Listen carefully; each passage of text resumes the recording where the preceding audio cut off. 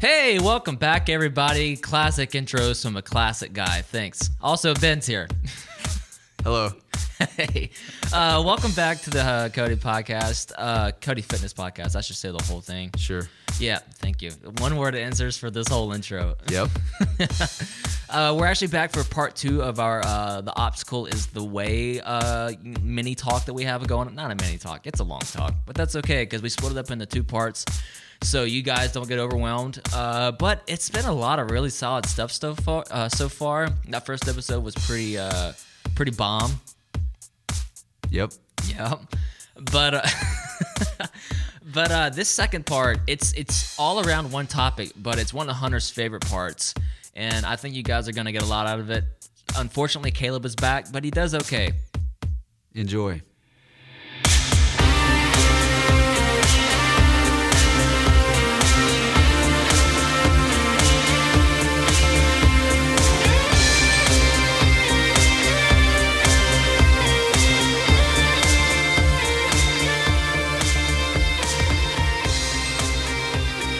So that kind of takes us into the third section of the book, which is the discipline of the will. And this section, I think, is really what separates the successful people from the not successful people. And that is the ability and discipline to just keep moving towards something. Once you've taken action, you just keep going after it over and over and over again, and you don't stop. And he just fills this whole section up with countless examples of people. And we kind of talked about Thomas Edison before, but they just, no matter what failures they have, they keep moving forward. They just keep taking a step forward, and they don't let a failure get them down, because they realize that, hey, that's just part of the process. And so many people, he talks about, like, we'll start a business and their first business will fail and they just give up. Well, some of the most successful businessmen in the world have had multiple businesses fail, but they don't stop. They keep going forward, and they keep making progress, and they just keep putting one foot in front of the other, and they don't ever give up. And that's why it's called the discipline of the will, because it takes discipline to keep moving towards what you want and what your goals are. There's a great story in here. I think Chris and I, we talked about this in our staff meeting earlier in the week. But there's this story about Thomas Edison later in life, as he started to become and acquire the fame and the resources that he had in the latter ends of his career. And he gets home from work for the day, and somebody runs to his house to tell him that their factory's on fire. And so it says that he calmly left. He went there, and then he called his son over and told him to go grab his wife, the kid's mom, and say, come over, she's never going to see a fire like this again. And it was like immediately in that moment, he was able to see everything that he has worked for. That was the perception of a lot of people, is everything I've worked for is gone. His perception and his quote was, it's all right, we've just got rid of a lot of rubbish. And so it was like, it's in his mindset that, like, it's in his DNA that when something bad like that happens, he doesn't perceive it to be the end of his life. He sees it as a new beginning. And it goes on to talk about the amount of money that he made that very year. For a lot of people, it was, I've just lost $1 million. He turned it into something good and it talks about the dates. It's like within a year he was up and running again. And that next year he made $10 million in those days, which they give the correlation for it. But it was amazing to see, if something like that happens, so many of us, it would have been this emotional wreck. Even if you're not angry, like there's the person who like turns into the Hulk, and then there's the person that just represses their feelings or it just gets them down. He was able to stay lighthearted with it. He didn't put, someone who's that passionate as he was, he had those passions in control. And so it wasn't the end of his life. It was just a part of the journey. And so that was one of the stories, I think, in this book that really took that action piece home. And it was like, that's someone that wasn't just theoretical. It wasn't on the porch reading. It was in his daily life. Yeah. We talked in our staff meeting, I gave my favorite quote of the book. And this is, what was going through my head, during 19.2 when I got to the last the 225 bar, and I wasn't moving it quite like I had hoped for, but and this can also relate to Edison, like you were talking about. This really terrible thing happened to him, and he was in complete control of how he was going to react. But this quote says, certain things in life will cut you open like a knife. When that happens, at that exposing moment, the world gets a glimpse of what is truly inside you. So what will be revealed when you're sliced open by tension and pressure? Iron, air, or BS? So are you really? You can talk about all this stuff, and I can tell the people in my class to not get frustrated when you're tripping on double unders, or to not throw a temper tantrum when they don't hit the weight that they thought they should. But when that happens to me and I'm put under that pressure, am I going to be a man of my word, and am I going to set the example, or am I just full of crap basically? When I was reading that, it was amazing the way that the book put it. I love how the author put it. He says he didn't waste time indulging himself. When something happens, your reaction is going to produce energy. So something bad happens to you, there's going to be this reaction inside you, and it's going to have energy, and you can indulge yourself in grief. You can and we're talking about overindulging, not taking the process of grieving, a loss or something, but it's that reaction. You can use the power of that reaction to indulge yourself into selfishly, overly grieving or getting angry, or you can turn it around and use it for energy into something else. And he talks a lot about astronauts, and how astronauts spend years and years mastering their reactions to the worst case scenario. I can think of no scenario worse than being in space and something going wrong, something catching on fire. Yeah. Outside of your control, you are. And why that reaction?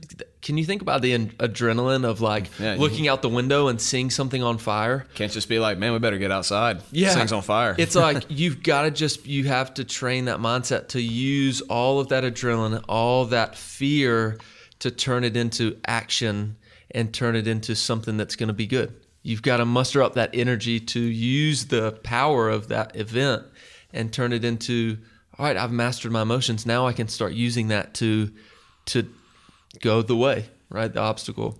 He leads the section off talking about Abraham Lincoln, and I think Abraham Lincoln is probably the most famous example in American history of somebody just indomitable will, constantly moving forward. And I think everybody knows the story of how he failed all these elections growing up, and he kept over and over and over. He failed.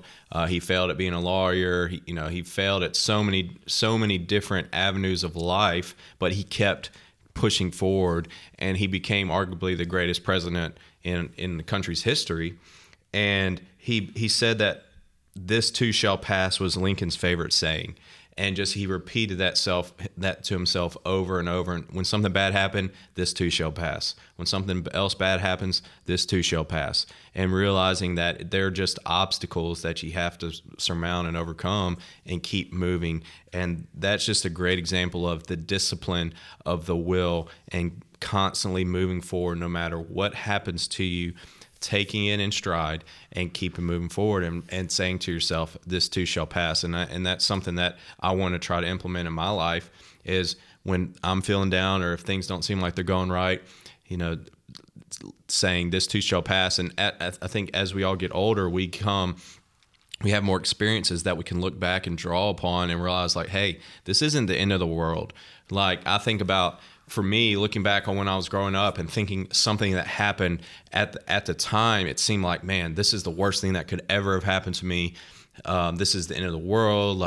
Nothing's ever going to be good again. And then looking back on it 5, 10, 15, 20 years later and saying, man, that doesn't matter at all. That doesn't affect my life at all.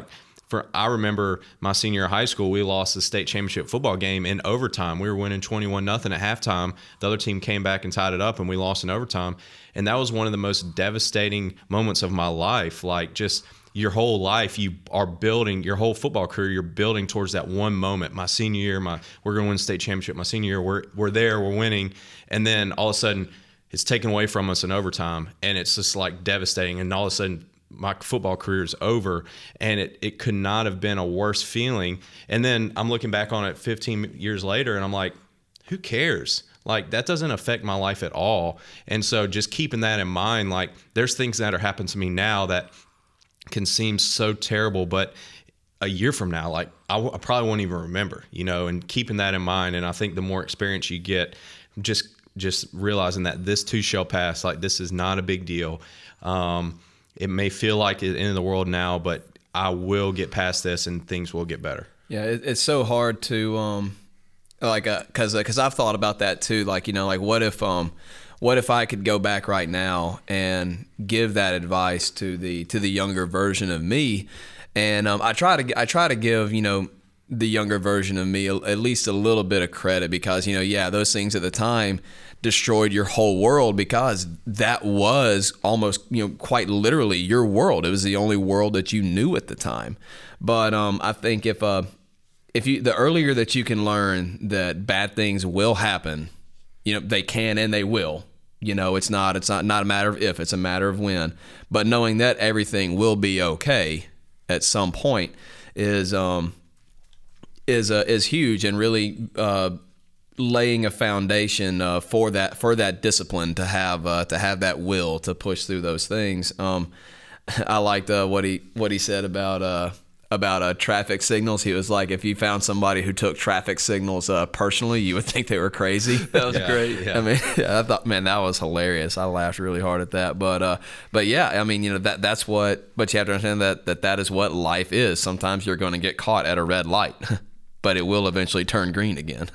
And I think about that, like, people get in road rage, and people kill people over road rage, and people get so mad and they'll blare on their horn at you driving.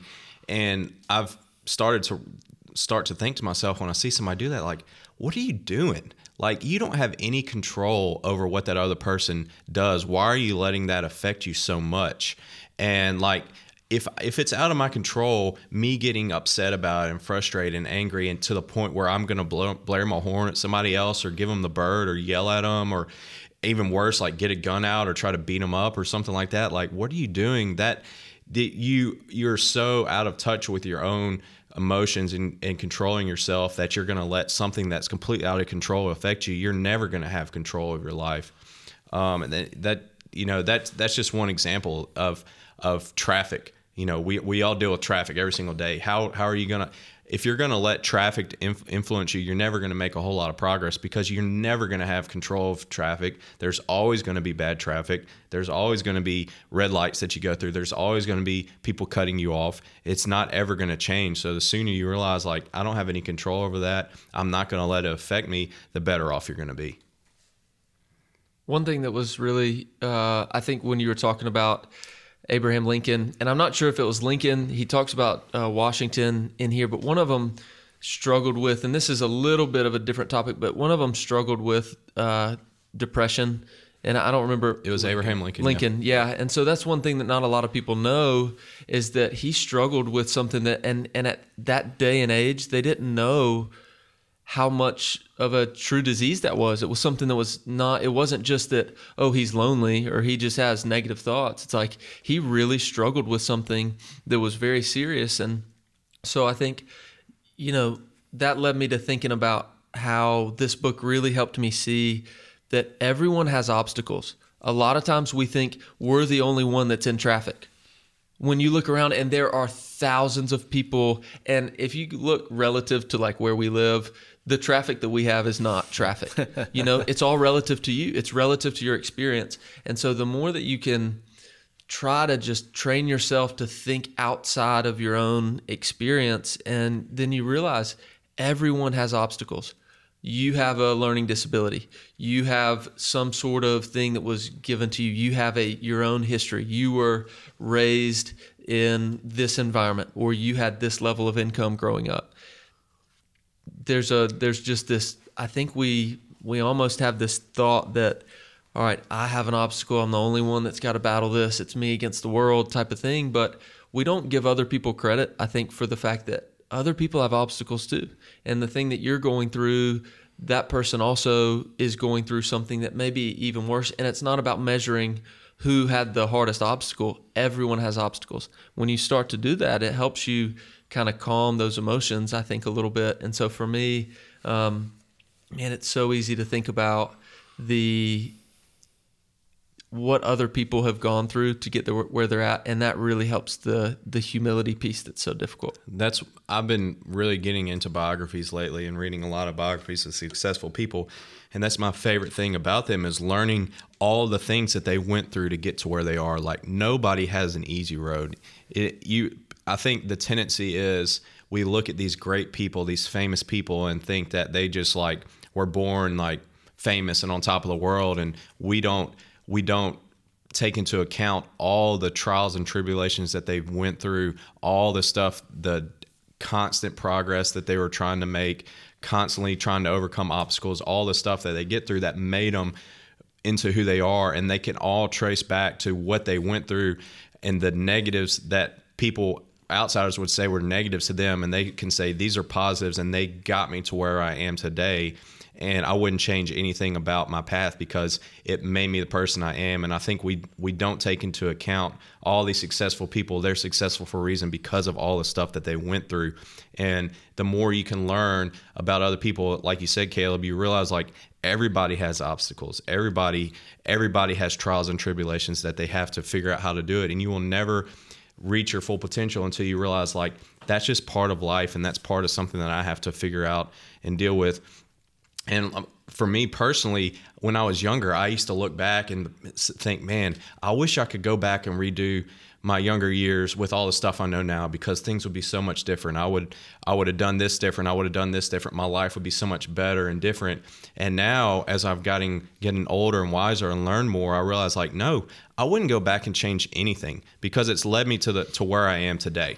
And I don't want to change anything that's happened to me in the past. Yeah, I made mistakes, but I learned from those, and I was able to turn them into positives and overcome those obstacles. And everything that's happened to me has been something for me to learn from. And I wouldn't change anything about my past, because it has gotten to me to this point. And I know in 10 years down the road, that same thing will apply. I won't want to go back and change anything. And so I'm not learning all this stuff so that I can say, man, I wish I could apply this when I was younger, because things would be so different. I'm learning it now because, man, I want to learn this so I can help other people and help them on their journey as they go forward. And I think that's part of the growing and maturing process, and just learning more about yourself. I think we deceive ourselves a lot of times if you don't go back. And this book was, if you don't go back and look at the obstacles that other people, it can be such a good advantage in your life to apply what you've learned. Talking about reading other biographies, because time and time again, the people that have biographies written about them are the people who a lot of times had the most difficult or challenging upbringing. So much more that, for me, I think I just find myself, you feel sorry for yourself. It's so easy to feel sorry for yourself and the things you're going through. And the more you get outside of your own head and read about other people and the life they've had. And this book is really good because I think, and I can't find which page it's on, but it talks about, and it lists all the different companies that were started amid these financial crises. Crises. All these financial struggles. It's like these companies that are Fortune 500 companies now started in some of the worst economic times. And it's amazing whenever you see that, it just reminds you, it's like, no, they didn't just somehow drive the road with no speed bumps. They had the most speed bumps and the most potholes and the things they had to get through, and they just kept working. They didn't let those things get them down. It didn't lead to disorder, distraction. They just kept plugging away, just kept going. And it's real easy to think that they had the easy road. I think that it's, especially today, it's so easy for people to just get caught up in, wow, this is so wrong. This is so bad. Everybody's complaining about everything. But if you look back over time, like we're living in way better times than anybody ever in history has ever lived. Like go back and read about stuff that people dealt with growing up hundreds of years ago, thousands of years ago, all the things they had to go through. Genghis Khan, he killed almost 20 million people in his life. Like he was the scourge of Asia and Africa, and Asia and Europe, and he he was going through and cutting off people's heads by the thousands per day. And that kind of stuff was going on regularly throughout history. And now we live in a day and age where people just have lost sight of what happened in World War II not too long ago, like how much better things are now than they were then. And I think the more you learn about what other people have gone through over time, it makes you appreciate where you are in life now and how lucky we are to be where we are, and realize, like, man, the stuff we deal with now, it's really not that hard at all. It really isn't. And realizing how blessed we are and the obstacles that we have, people have overcome way bigger obstacles before. Like you said, Caleb, some of the people that have, these people that have biographies written about them, they have overcome so much in their life. And that's the reason that we're reading about them, is because they did have these obstacles that they overcame, and they became better because of them. One of the things that, and we've talked about this before, I think my first time on the podcast, but one of the things that was really just a life-changing thing for me was being able to travel outside of our country. And you guys are about to go on a trip, but I know that's something that not everybody has an opportunity to do. And so it's not mandatory for like life lessons, but if you ever get a chance to get outside of this, because you do realize how privileged we are right now, and the things that even within our lifetimes or shortly before our lifetimes, being in East Africa and talking to people who were alive when Idi Amin was president in Uganda, where I was, it was some of the things they talk about that with child soldiers and all these, disease and all these things that were happening. It was amazing to me to think back on my life and the things that I used to feel sorry for myself. And it was really easy to become distracted and say, it kind of is demotivating sometimes for you when you really look at your life and you're like, man, that happened to me. It's just not meant to be. I'm never going to be that athletic. I'm never going to be that strong. I'm never going to be that wealthy. And so I think for a lot of people, just taking a moment to get outside of your circle, whether it's traveling outside of Mississippi, traveling outside of the country, you have opportunities to do things like that. I know I can speak for myself. It has opened my eyes to a lot of the things that people in our world are going through, even today. And you could draw the parallels to things happening right now. It's something that I've been really appreciative of since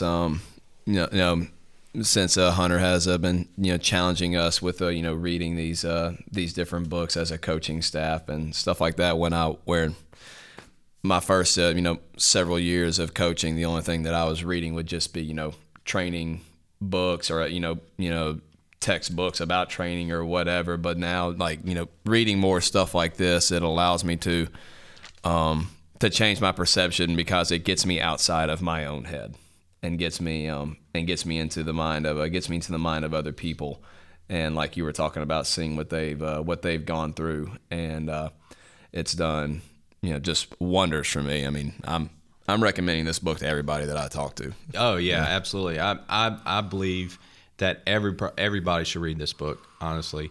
And I wanted to get back to what you talked about, travel, Caleb. I think that travel is one of the, if not the best thing you can do for yourself, is traveling, not just in the country, but outside the country, and going to other countries and seeing other cultures. And when I was 5, we lived in Prague for a summer, and I deeply believe that changed me and how I view the world in ways that I'm still learning to comprehending now, and just seeing that there is so much more out there than what is in this little bubble that we spend our day-to-day life in. And there's people that are dealing with way more adversity than we're dealing with here. And yeah, I've continued to take every opportunity to travel. Whenever I get a chance to go to another country, I jump for it, and I figure out a way to make it happen. Even if I can't afford it, I figure out, well, I think, how can I afford this? And I try to figure out a way to do it. And I've spent time in some other countries. I was in Dubai a couple years ago, and we spent time, Dubai is arguably one of the richest places in the world, and you see these nice cars everywhere. And then we went into the labor camps, where these guys are living in these basically dorm rooms, like 8 to 10 in a room, and their passports have been taken away, and they're getting paid well below minimum wage in America, and they don't have anything, and the depression rate is through the roof, and they can't go back home because their passports have been taken away. And just seeing what these guys go through on a day-to-day basis and seeing how they still have joy and they still are attacking life with fervor and excitement, it makes you really think about yourself like, man, why am I complaining about this little thing that happened to me? Like, it could be so much worse. And thinking about things that way and just realizing that there's always people out there who are dealing with worse situations than you, and having more perspective and getting out of your own head, like you said, Chris, and realizing like there's so much more out there than what I realize. And as I read more of these biographies of successful people, one of the common denominators I'm seeing in all of them is that, you know, especially successful businessmen, at a very young age, they spent a lot of time overseas and they traveled. And I think that gave them perspective of realizing what is out there. And I think that gaining that perspective, the younger, the better, because you can start changing the way you look at the world and realizing that, man, there's almost 8 billion people on this planet.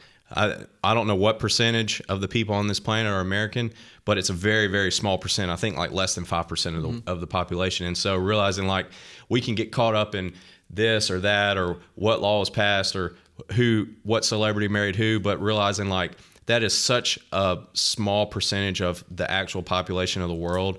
And to them, none of that, they don't care about any of that at all. Yeah, I think this is, as we start talking about those types of like learning to processing and internalizing things, it really starts to transition to the last section of the book, which talks about the will. And so I was going to ask Hunter if you know, what you thought about how to summarize or how to begin talking about how we transition from action into, and why does he end this book with a conversation about the will?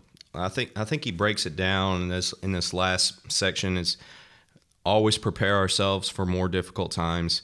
Always accept what we're unable to change. Always manage our expectations. Always persevere. Always learn to love our fate and what happens to us. Always protect our inner self. Retreat into ourselves. Always submit to a greater, larger cause. Always remind ourselves of our own mortality. And I think that's just a summation of what the whole last section is about, is being prepared for the obstacles and being prepared to constantly keep moving forward and making progress and making it a discipline. I really like how each section is the discipline of will, the discipline of action. You have to have discipline to keep doing it over and over and over again, because we're going to want to stop. And when things get hard, the tendency is to want to stop and not keep moving forward. But we have to keep pushing forward, keep making progress, being prepared for whatever is going to be thrown to us, and realizing that whatever happens to us is happening to us for a reason. It's going to make us better. I love what, and you know, in this last section, this is kind of what, Chris, you talked about earlier, was when something bad happens to you, like what's your immediate, like how do you start to handle that? And you started thinking about, well, what does this look like for other people? One of the things that was really impactful for me was this quote that says, if I can't solve this for myself, how can I at least make this better for other people? And a lot of times, these things that we're talking about, these obstacles that are the best way we can handle it is not knowing the answer right away, or being able to have some really bad situation and immediately just start thinking about all these, you know, the best way to turn it into an advantage. Sometimes it's a process where we can't control it. We can't do anything about it. And so for us, the natural thing that we need to be thinking about is others. And it comes down to that humility. But when it said, how can I at least make this better for other people? I thought a lot about, you know, family and relationships, like personal relationships. And, you know, if there's a situation that I don't know what to do, how can I help? You know, for me, my wife, like how can I make this better for my wife? How can I make this better for the people who are working under me, or the people that I'm working with, our clients, things like that? Did you have any thoughts on? Well, I know, and I left this part out earlier when I was talking about 19.2 and the thought process that I was having when I finished that workout. I actually had someone member in the gym come up to me and tell me that he loves watching us, like the coaches, do these workouts, because it's inspiring to him, because he understands that when we do these workouts, we are truly leaving everything on the table, and that we really go to that point where we have nothing left, and we continue to fight, and we continue to attack every single rep. So Yeah, it's just having that understanding. It makes every task, no matter how small it may seem, like it could be how you deliver the workout, or how you're keeping the bathrooms clean or the floor clean or whatever. Though paying attention to those little details, you really don't know how important those things are to other people, and how they're going to perceive those little actions that you take. That's exactly. It's so funny how the conversation just naturally ends up going this way, because he talks about in that book, he says, if something's in our control, it's worth every ounce and energy of our effort. So like we spend this whole time talking about, the obstacles, the way, these obstacles, everything. And it can be really easy to think of life as the majority of things are out of our control. There's really a lot of things that are in our control. It's like there's a lot of things that happen in the day. And if it's in your control, there is an obligation to give it every ounce of energy that you have. So it's just real easy and it makes sure that you're even keel. You're not just overly obsessed with, everything's going to go how I didn't plan. You want to prepare that way, but also understand that a part of this responsibility is knowing the things that are in your control. You've got to give it everything that you've got. Yeah, and he talks about the idea that how you do anything is how you do everything, and you can't just compartmentalize and segment your life and think that, I can be sloppy in this area of my life and that's not going to transfer over into other areas. No, how you do anything is how you do everything. So no matter how big or small, you have to give it 100% effort. And that's something that I've really tried to make a commitment to myself the last 6 months of my life, is trying to be more clean in all areas of my life, and realizing I used to think, man, I'm going to really focus on, I work hard at the gym. When I get home, I don't spend a whole lot of time at home. I don't really care if it's not that clean or if things are not put away. But what I've realized is that part of my life affects every other part of my life. And I need to be, if I'm going to be clean, I have to be clean in all areas of my life. I have to tidy up after myself. And I've gone to the extreme, and I've started thinking about, we talked about turning pro. I've thought about turning pro in all areas of life. Like if I'm like in an airport and I drop something on the ground, it's really easy to say, well, they pay somebody to clean that up. They'll clean up after me. But now I'm realize no, I need to clean up after myself. I need to leave things better than I found them. And if I'm staying at a friend's house, I thought about this. I went and stayed with my friend in New Orleans when I was flying out. I was like, I'm going to fold the blankets back and leave them nicer than they were, because he was nice enough to let me stay here. The least I can do is leave it nicer than I found it, not just leave it sloppy for him to clean up after me. And so I've started trying to apply that in every area of life, and just realize I need to be a pro. If I want to be a pro, I have to be a pro in every area of life, not just in the gym or in business or whatever. Every area, they're all interconnected, and you can't isolate one certain thing and think I'm going to be great at this area and let this other area slack, because it's going to pull everything down. And just keeping that in mind, how you do anything is how you do everything, and trying to live that out in every aspect of life. It's real easy in fitness to and discipline wise to apply all of your lessons to fitness. Mm-hmm. It's like all these things. We want to be disciplined. We want to work hard. We want to, every rep counts, fight till the very last second. And then you get home and it's like, I just hit the off switch. And it's like, wait a minute, that's the opposite. That's not what I'm telling our clients, that this is something where we want to apply this to every area. That happens a lot of times when you go and stay with someone. It's like folding the sheets, or do you take the sheets off the bed and go throw them in the wash, or things like that. It's the littlest things that when you start to do those are the most impactful. And I'm sure there's a really good quote out there about little things being the most impactful things. But you're right. It's one of those lessons where if you can start to apply that, you realize this is starting to now penetrate into every area of my life, and people see that. Well, I think about that in the fitness. Think about it in the class. A lot of people don't take the mobility section of class very serious. They'll go and talk in the front. They'll just kind of halfway foam roll or something. They won't really they'll half-heartedly stretch. And the people that are doing that consistently are the people who are not making a whole lot of progress. They're kind of just hanging out at the same fitness level. Maybe they're making a little bit of progress. Maybe they battle some injuries here or there, but it's the people who are taking their stretching serious. They're taking their cool down serious. They're pushing themselves hard in the workout.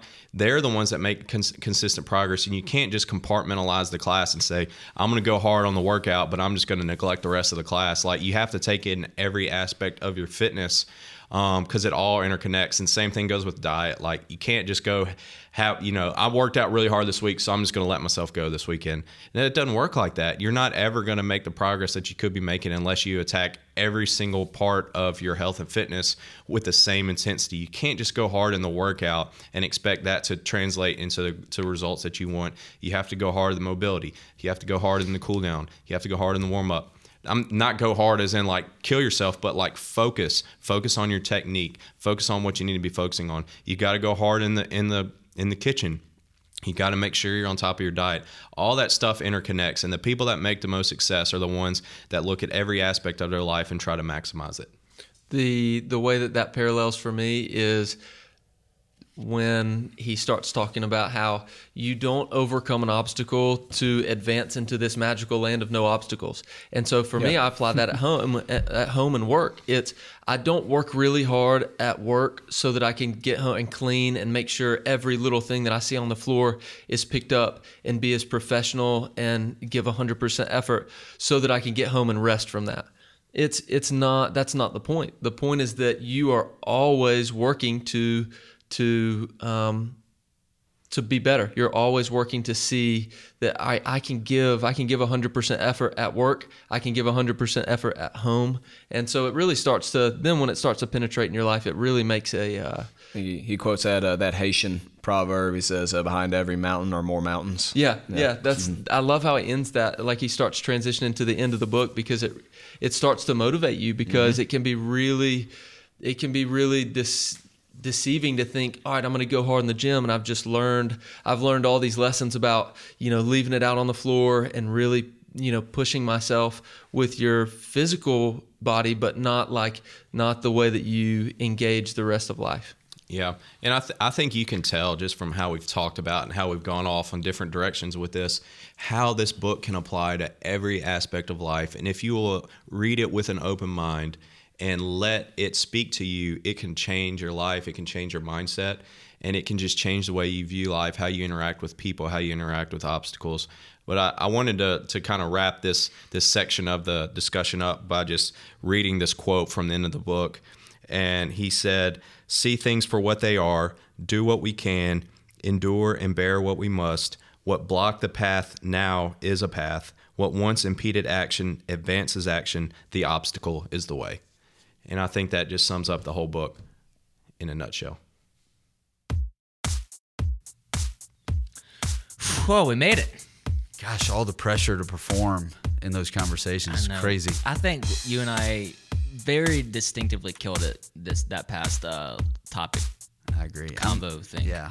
I'm pretty excellent at discussing all professional sports. It's just kind of my lane. Yes. Yep. Or not. I don't know. I think you very distinctively cared the least out of everybody that's on the outside the box portions. Yeah, well, that's kind of my shtick. That's what I do. That's all right. You still at least know some stuff, so at least you're not just hung out to dry every time. Well, it's really just a way to camouflage my really intense, opinionated nature. I'm afraid if I get too close to that line, it'll be ugly and it'll be recorded. Yeah, that's a dangerous world to be in. Yeah. Anyway, so we wrapped up The Obstacle is the Way. Pretty solid, I think. Honestly, it was really good. Hunter has gotten really good at unpacking things that he's learning. I feel like all that conversation was going on inside Hunter's brain for a really long time. And then, really, let's be honest, for guys like us, so he starts talking about different things. We're like, whoa, that makes a lot of sense. It does. I think I'm going to try that, know, and then so we're just in that lane a lot more and more. What's been interesting to see is kind of that approach is spilling out onto everybody. I mean, it's like, man, okay, talk to me about this, Chris. Talk to me about this, Caleb. Talk to me about this, Meredith. And when you're surrounded by people who are successful, and this is something we've talked about a lot on this podcast, you're surrounded by successful people and you want to be successful, all you do is figure out what they do and repeat it. You're going to up your chances, right? Yep. Cool. So full stop there. Yeah. So where do we go next? I think the best thing we could do is just throw it to our outside the box portion of the episode. It's a pretty good one, honestly, mainly because we're back. Mainly because we really love ourselves. Exactly. We're very vain, and we're honest about it. Yeah. But it actually is a pretty good one. I think we expressed some differences in opinions, and the healthiest way we've done it so far, I think. Yeah, I'm actually really proud of this because I had one idea going into this outside the box, and then I changed my opinion about 3 or 4 times, and then circled back around to something that I was originally thinking. It was a fun lap to run. I think our listeners are going to have fun with this as well. Get ready for a doozy. It's time for Outside the Box. Hey, Chase is back. Yay! Hey! We kicked Caleb off because he had other things to do. That guy's too smart. Which, I mean, how well could you rank his priorities anyway if he's like having to leave to do something else? Like, how low is this podcast on his set of like awesome? He works at the place that puts it on, and he still left. Did you notice he was talking so much I couldn't get a word in edgewise? I just went quiet. Pretty astounding, honestly. Dude, like we just I don't know. can't- I don't think we should bring him back. Seriously, I don't know what it is. I think he was trying to prove It's a good something. thing his mic wasn't plugged in anyway. You just hear it sounds like he's in the other room just shouting answers. I believe that should definitely be a joke that we should use, you know, and maybe it should be on Chris Chance because he's always talking about coming on the podcast. We invite him into the studio. We just don't plug in his mic. Feels better about it and then jokes on you. Yeah. Speaking of ankle socks, this is one of the guys that sent me a text that said, "Hey, I'm on the ankle sock game with you, man." So, you know, I don't know, maybe next year in the intramural we should have a team called Ankle Socks. Team Ankle Socks. Yeah, I think it would. Captain. Chris will be the captain. So we get into outside the I'm box. your Huckleberry. If I see any of your socks, you're off the team. Just period. We're not even gonna have a ruler. Just if I see your socks at all. So outside the box, we're talking about something that actually parallels a little bit with CrossFit. So we're kind of flirting with the line some, but I think the way the conversation is going to go, you'll see what we're headed with this. But we're talking about the most pressure-filled, not moments, but positions or times. Yeah. So like, what instance in sports just curates the most pressure? Like your heart is literally about to stop because it's thumping so hard. No so matter fast. who's in it, no matter what decade. Yeah, like literally, no if matter- it's the whole team that's experiencing this at one time, so be it. Okay, Or well, it could be one guy. clarifying question, because I know this guy to my left, Hunter, is just notorious for like changing and bending the rules. And he would say about halfway through this conversation, "Oh, well, if it's a team, it's not quite as bad because an individual, you know, they can't spread it out over the members of the team." So just because it's a team feeling the pressure, does that mean it would rank lower in the conversation that we're about to have? It's all up to you, however you want to rank them. Man, you do you. No, Yeah, no. well, it's not a. It's just the one, and it's as Chris always words it. It's subjective, so whatever. It's subjective, so really, whatever. I've never heard a more clear. Something Tom Brady. Yeah, I've never heard a more clear commercial for that 15-second forward button than right there. It's all subjective, so whatever. So, and Tom Brady, and then there's that, right? Yes. Okay, so everybody before we turned the mics on was like, "Oh, I got it." So I'm pretty. But Chris was the first guy to that. So Either he should go first or last. I'm not sure which one. But then we changed up what we were going to talk about. Oh, okay. So yours was like now I've centered had on to the change mine up, individual. yeah. Okay. All right. So you said you were ready to roll. So maybe we should start with you, Chase. Okay. So, like, for clarification, these are very generic. Now, you can have examples of things that are like, for instance, but mine's pretty universal, and I think everybody will understand it. But I think it's, and I'm going to get really specific as far as like what the circumstance is. World Cup finals, FIFA World Cup finals, right? It is the last game of the whole tournament. Whoever, it's Germany and Brazil, because of course it is. Why wouldn't it be? Right. They are down the PKs, and it's tied, so it's 5, right? So it's 4-all. If you're, I would say it's probably the goalie. If you're that goalie, or say it's 5-4, right? I think I'm changing it up. It's 5-4 World Cup. Brazil's up. They've scored all 5 of theirs. Germany's this is it. Like either we lose right now or we're going to the next level, right? that goalie has never been closer to pooping his pants outside of major medical issues than he is right now. I don't care what you say. I cannot think of anything in the world. The president could be about to launch the nuke, and I don't think he's as nervous as this guy as far as what's going on right now, because he is literally paid millions of dollars. Maybe not in the World Cup, but his country's pride is on the line. If you're in somewhere like that's more Germany than money. or That's Brazil, more than money. that's more than money, because your culture is going to hate you for the rest of time if you just guess wrong on which post he's going towards with the shot. You put it that way. Yeah. That's a lot of pressure. Now, the only thing I would say that a goal, like most of the time they make the PK, so if the goalie blocks it, like he did a great thing, but if he doesn't block it, it's like the guy was supposed to make it. I think you would have more pressure if you're the guy kicking. That's fair. And you have to make it to extend it to the next one. And if you miss it, your team loses, because I think the onus is on the guy to make it. So I would say the guy kick, like say it's 5-4 and you're the fifth guy taking your PK, and if you miss it, you lose the World Cup. If you make it, it gets extended. I think you would feel more pressure on that, because you should make it, because most of the time the kicker makes it. Yeah, that's fair.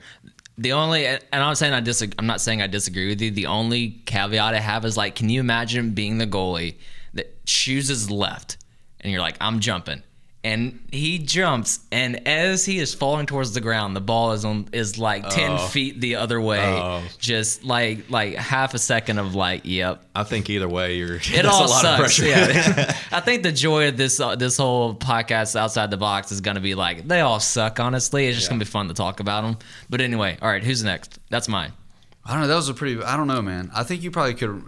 It's going to be difficult to top. Your entire country's watching. Yeah. In the World Cup, like the most watched. I'm not asking you to compete. Like we said, this is subjective. This is just like, if I was in that situation, I could not think of anything worse than that. Yeah, because, international travel often leads to diarrhea anyway. Exactly. Wow. It's like a double whammy. Yeah. All right. So more pressured events in sports. Yeah. All right, who's next? Oh, not me. Anybody but me. All right. I think the batter who has he has the 3-2 count with 2 outs with the winning run and scoring position in the World Series, I assume. Yeah, sure. Taking a lead off on third, like he's just so close, you just know he's gonna win. Yeah. Well, if you're the pitcher, you can try to just you put in the neighborhood. If he misses, he walks. Let's just say that the bases aren't loaded, he walks, no big deal. But if you're the batter, if you it comes down to you just simply putting the bat on the ball, taking the bat that is this big and putting it on the ball that is that big. You can hit it to shallow left and end the game. That's all you got to do. Yep. Yeah, that's fair. I don't know, maybe Hunter, you can talk about that a little bit. Maybe you've been in that situation before. Yeah, I mean, there's definitely a lot of pressure when you're hitting, but I think it's similar to the goalie situation, where more times than not a batter's getting out, and there's hitting's hard. It's really hard. And so there's definitely a lot of pressure, but I still think there's more pressure-filled situations than that. I mean, all of these are going to be like... Yeah. I have no... That was like a really effective thing in the studio, but I think... But we can't describe it, because that's a little much. It was like a fist bump kind of... Oh, man. Yeah. You need to be on YouTube for that, to see that one. Yeah. Yeah, I've never envied baseball players to that extent, because there's so much time between each individual pitch and so much time for the pressure to build up. Because like in football, it happens so fast. You can't, you don't have time to feel the pressure. The next thing, before you even realize what has happened, the play is over. You either caught it, scored the touchdown, or you dropped it and lost the game. Yeah. I think though, if you go to football and you think about these moments where coaches try to ice players in sports, I mean, the kicker is often in this sort of situation, and I often think when the kicker comes trotting out, I'm like, this guy's not even supposed to be here. Our whole season hangs on this guy. So that's. I feel like it can't be that bad though, because Adam Vinatieri's done it like 18 times, or he's just nuts. Yeah. And football too is so different though, because like to me, it's if the kicker misses, you want to say that is your job. It's the only thing that you're supposed to do. But at the same time, there's so many moving parts to football that you should always say to yourself, it should never come down to a kick. Yeah. And what that guy, the Bears kicker that missed the kick, like people were like, the fans, they wanted to kill him or something like that this year in the playoffs. Yeah, I mean it's pretty. I mean, all eyes are on this guy, which is a big part of these moments that we're talking about. And an NFL kicker, he's got a salary that we're paying him. You had one job. And the coach is always going to say in the press conference, "Well, we shouldn't even been in this position anyway." Yeah. Same thing the coaches say about a free throw at the end of a basketball game. Like, it should have never been that close. It's not this guy's fault.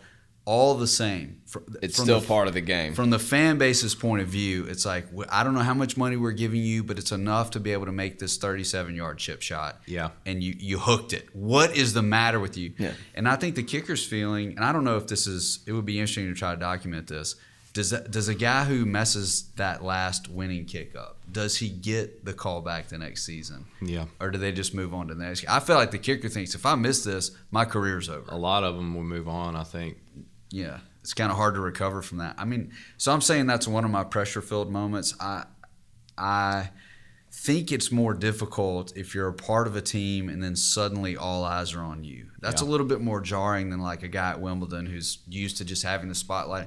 He's used to having that pressure of everybody's looking at me. If I double fault, I can't blame it on anybody. When you're a part of a larger team and suddenly it's up to you, I think quarterbacks feel that a lot, honestly. Like, it's up to me to do this, to complete this pass, to get it in the vicinity. That's a real jarring part of sports right there, to suddenly be in the spotlight. Yeah. So you're saying the field goal is yours? I don't know. I was thinking about it for that reason, but I think there are other moments that I want to bring up. Okay. I'll say I played a lot of sports growing up, and kicking was by far the most stressful thing that I ever did. You mean like video game sports? Yeah, right.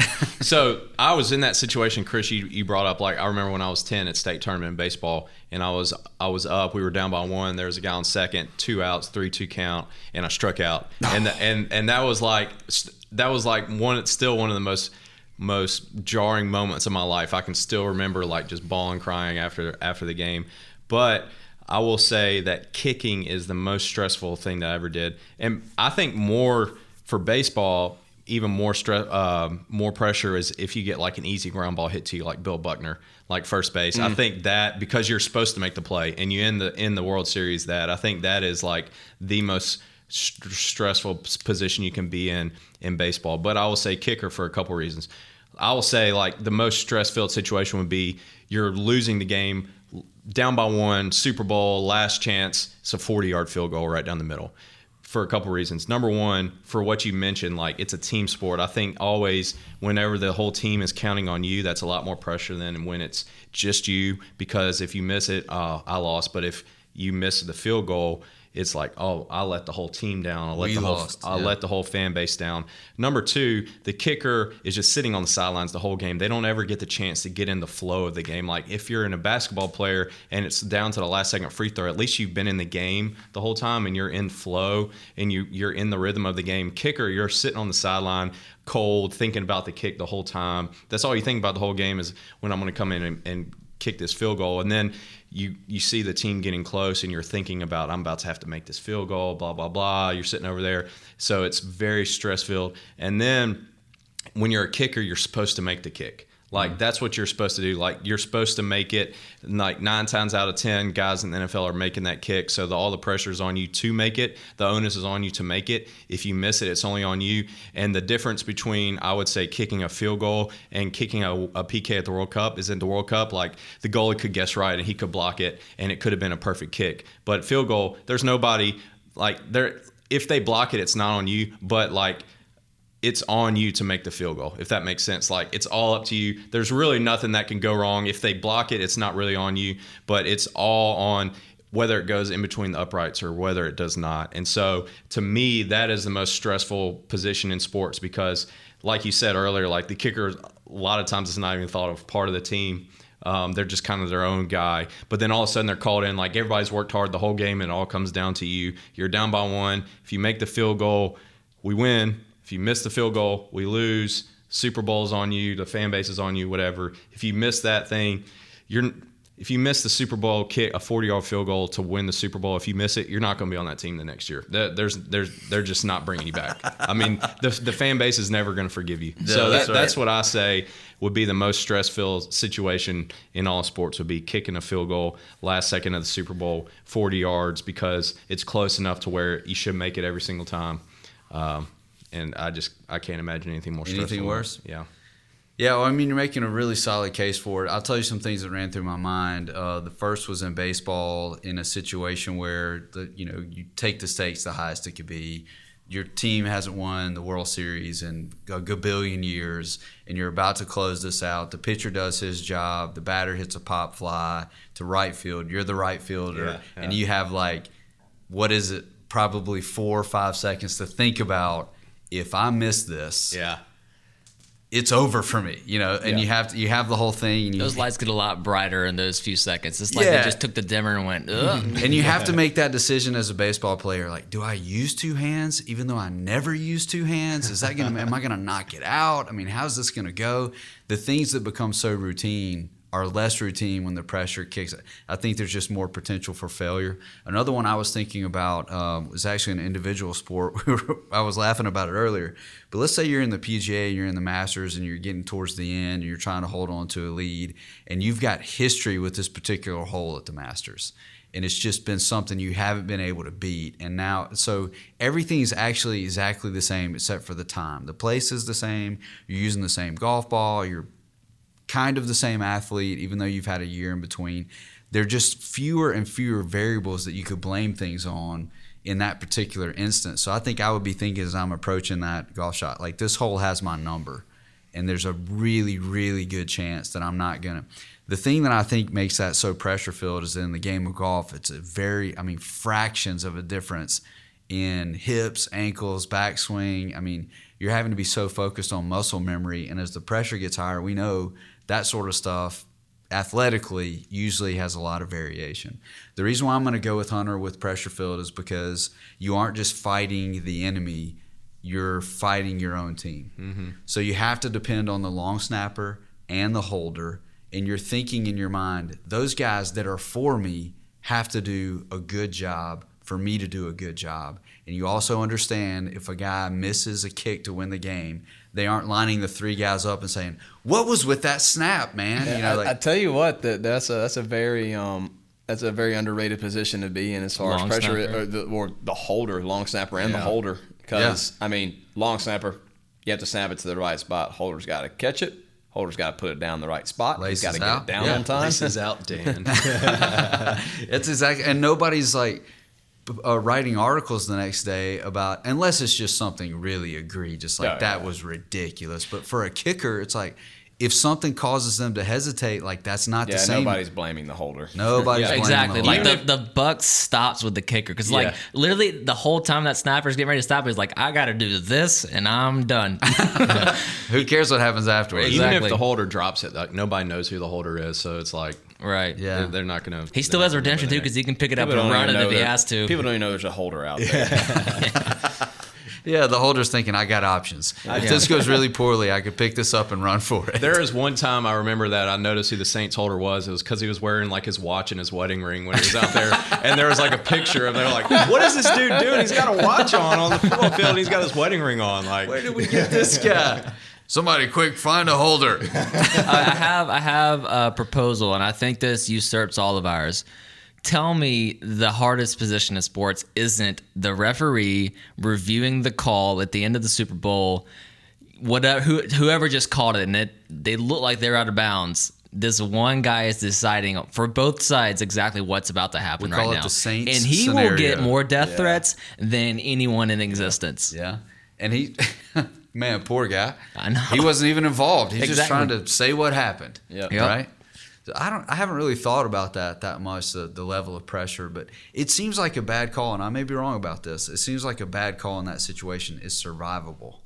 Like, he can enter back into and make more calls. So you're like, well, he's only a guy. He made the call. He's not going to lose. He's not going to lose his job over a bad call. Yeah. And unfortunately, a kicker. Yeah, unfortunately.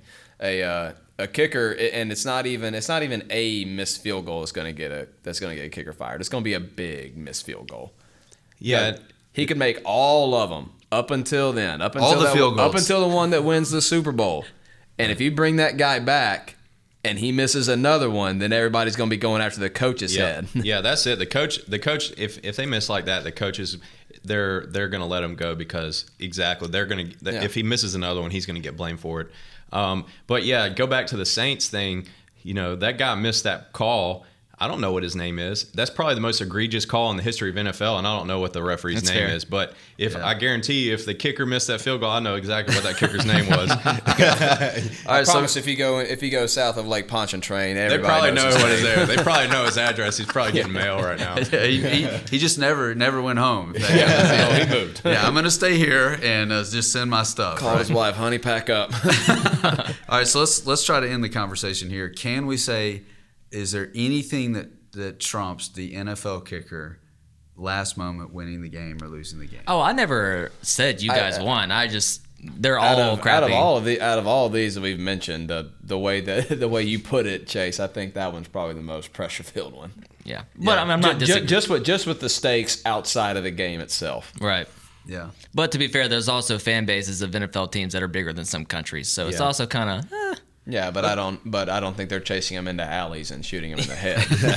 I think the guy making. I think the guy. Wow. I just say it because it happened. I think the guy kicking that last kick is going to be the one with the most pressure on him, not the goalie, because the guy's supposed to make it. But yeah, that guy was the defender who I think he just let the ball go past him, roll through his legs or something like that. I can't remember exactly what it was. Yeah, I guess there is kind of a quotient here. Killed him, ended his life. Yeah, I think part of the quotient here is, was it an understandable thing? Like, man, this is shooting him? No. I'm rolling back in the conversation. Okay. Catch up, catch back, whatever it Sorry. is. Going back to say, it's just difficult to hit a baseball, especially as a professional. Like, man, that's hard to do. You struck out. Like the science behind hitting a major league pitch, it's like you have to think about hitting it essentially before he throws it, with how slim the margin is. 300 for a career, you'll make it into the Hall of Fame. That's right. Yep. It's like hummingbirds and professional baseball players that hit well. Same thing. Like, how does that even happen? Yep. Like, what do they do there? So figure that out. What I'm trying to roll back and say, though, is that if you're saying it's understandable that you would fail there, then people are like, well, all right. But if you let it roll through your legs, you're just not paying attention. It's like, okay, that we will punish you for. You know? But something that really stresses me out to watch, and I can't imagine wouldn't be stressful, is anything at an Olympic level where you know that people have put in the amount of time they have, like this lifetime sort of training thing that we talk about, and it all comes down to, after a combination of a gabillion things, it comes down to this last movement, like the last long jump or the last 400 meters, or especially if you're looking at people that are diving and they're in a handstand position 6,000 feet in the air, that last moment before they push off of the platform. I'm like, I just can't imagine what sort of training would allow you to pace through those things well. Yeah, I mean, that's just something that, like, some people can deal with and some people can't. That I read a quote from Shaun White, and people ask him about that because he's won all these gold medals and he's been in all these pressure-filled situations and he's done well. And he said, I tell myself right before a big thing, at the end of the day, what's the big deal? It doesn't really matter. Like, I'm going to go home and my family's there and I'm going to spend time with them. And that's what really matters. And just keeping it all in perspective. Like, yeah, this is for the Olympic gold medal and I've worked my whole life for this. But at the end of the day, like, it's not really going to impact my life near as much as the time that I'm going to spend with my family at home. And so I think the people who can keep it in perspective are the ones that are able to be able to go through and attack it and hit it hard. That sounds like an American privilege, though. Like, can you imagine being like the Chinese person who's been groomed since birth? Yeah. At the end of the day, I'm going to go home to my family. Yeah. No, wait a minute. Maybe. I think one of the things that makes that different, too, is like talking to this guy. That's a little bit of season coming in. So if Vinatieri were here having this conversation with us, we'd be like, well, yeah. You look at Phelps, like, is he sitting there ready to do? He's like, well, I've only got 17 of these already. If I don't get another one, so it definitely diminishes. Yeah, I think we need to clarify the moment we've talked about. If it's the first time this dude is there to try to make this kick, and it's the first time he's been in this situation at this level, that's probably, I'm going to say hands down over World Cup. I'm going to say that's probably the most pressure-filled situation in sports. Okay, you can say that. Yeah, I agree. That's all right. Agree We're to still disagree. friends. Agree to disagree. I subjectively agree. And that's how you healthily debate. All right, so speaking of healthy debate, it's time to have a recommend. We're gonna. Have you ever debated? No, I don't like that book, Hunter. Excuse you.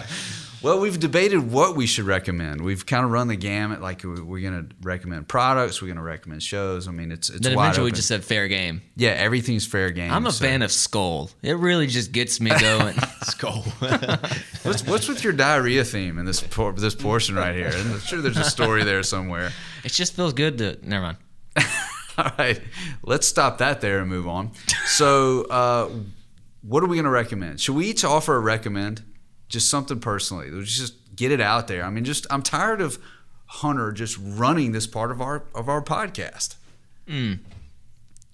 Okay, here I'll recommend something. Yes, thank you. A lot of listeners are from around here, but if you're not, hopefully you have a Kroger. If you don't, find some other nice restaurant, or not restaurant, grocery store that's store. not Walmart, because don't go to Walmart. That's okay. No, sorry, I can't do that. Scratch that. Go to Walmart if you want to. You do you. Yeah. Go to your local grocery store. Go to the seasoning and spices aisle and go buy a spice you've never tried before and try that bad boy on some chicken. Just try it. Live a little. Live a little. Yeah, I like over the past year and a half, I've tried so many different spices that I've never had before, and I have just completely revamped what I like to eat on meats and stuff like that. So you're saying chicken is the perfect canvas? Yeah, well, it's already really bland, honestly, by itself. You ever had just boiled or baked chicken with nothing on it? Unfortunately, yes, I It's have disgusting. been in that situation. It was the most pressure-filled Exactly. situation. Yes, it is a painter's paradise when it comes to the meat game. Because All right, well, give us one. Give us one. And don't say paprika. Oh gosh, don't say paprika. You guys should be using rosemary more. That's my favorite in the entire world right now. Also, cumin goes on a lot more things than you think it I would does. agree with that. It's Cumin's great, weird man. to say, and you don't want to have it in excess, but I'll go with you on that. So, so your recommend is random spices on chicken. Yeah, why not? That a way to show up with a vengeance. This is stuff you can really apply to your life really quickly. Yeah, This is life changing right here. Exactly. Your kids will thank you later. yeah.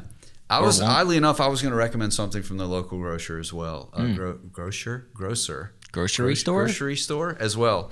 Kodiak cakes. I just stumbled onto how old are these things? They've been around forever. Been around for a little bit. I'm like, I'll say I don't know what that is. these things taste great. So you guys have an opportunity to kind of burst my bubble here. They're really not that good for you, or it's just a gimmick. I've seen them. I haven't looked into them that much, so to be honest with you. They're supposed to have, a pretty incredible amount of protein as a percentage, and they're better for you than if you just get the other brands. I won't talk about other brands, but yeah, they have like to-go versions that have been. I'm not a huge oatmeal guy after a certain stage, and Unless it's an oatmeal cream pie, of course. oh, definitely, that's just at any time.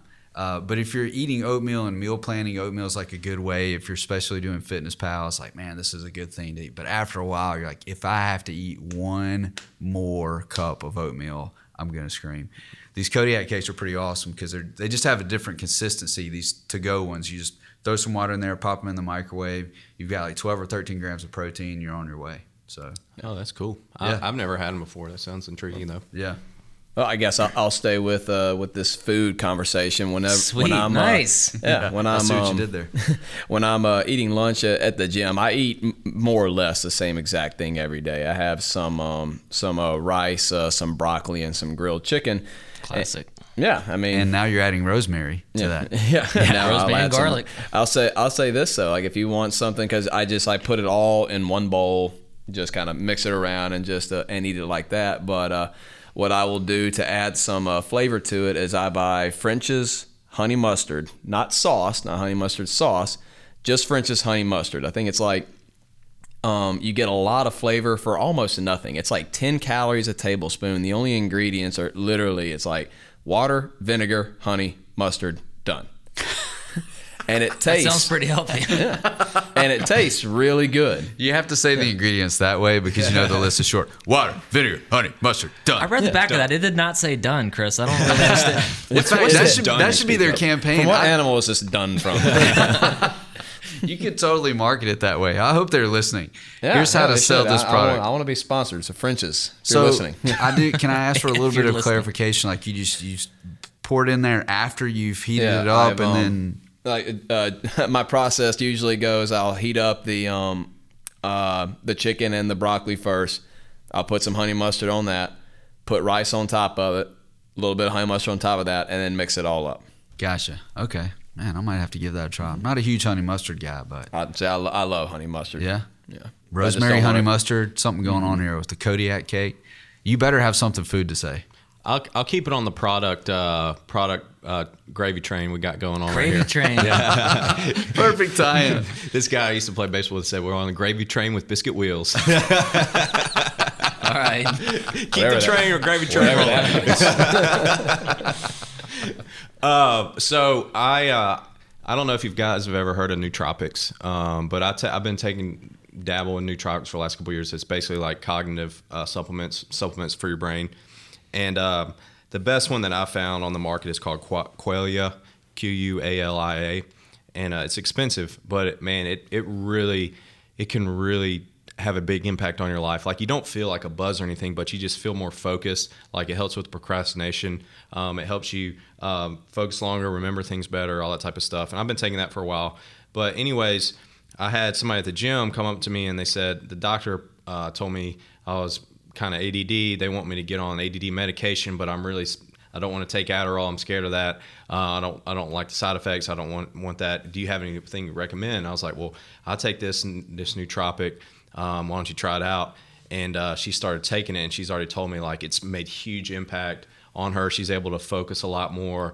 And so, I'm not a big fan of ADD medication. So if you are somebody that's taking that, or you have kids that are taking it, I would tell you to recommend and look into nootropics, because I've already recommended this to a few people, and it's had a huge impact on them. And so What's it called again? I wasn't paying attention. Hey, I was just about to That's a say, classic right we there. go through this recommend, and I'm like, hey, pancakes. Jason's like, rosemary. Chris says, honey mustard. Hunter goes, cognitive therapy. cognitive enhancement. Yeah. So anyways, like, I'm super intrigued, though, because I feel like the way you're selling it is, it's expensive, but what does it cost you to not take it? Yeah. You know? Yeah, and I mean that nootropics are becoming more and more popular, and they're seeing, it can really impact just about every aspect of your life. And I've noticed a huge benefit for me as far as taking it. And not only does it help you with your mental performance, but it can help your physical performance too in the gym and all that type of stuff. So Is nootropics, is that the brand name, or is that the type of product? nootropics is like the cognitive enhancement type supplement. Okay. That you're looking into, and there's tons of them out there, but the best I found is Qualia. Or Qualia, however you say it. So yeah, check Qualia Mind is what I take, but there's lots of different ones you can take. Just if you're interested in that type of thing, I would just encourage you to start doing some research on nootropics, Nootropics. And then last, throwing one more time, 2-time recommend. Game of Thrones last season's about to start. I went back and rewatched it again. It was even better the second time. He's pointing at me as I'm he pointing says at all it. three of you because none of y'all have watched it. You guys are missing out. If you haven't watched it, it's just amazing. So go watch Game of Thrones if you can. All right, Chase, it's your job to take us out of this episode. I believe in you. One thing I've always really wanted to say is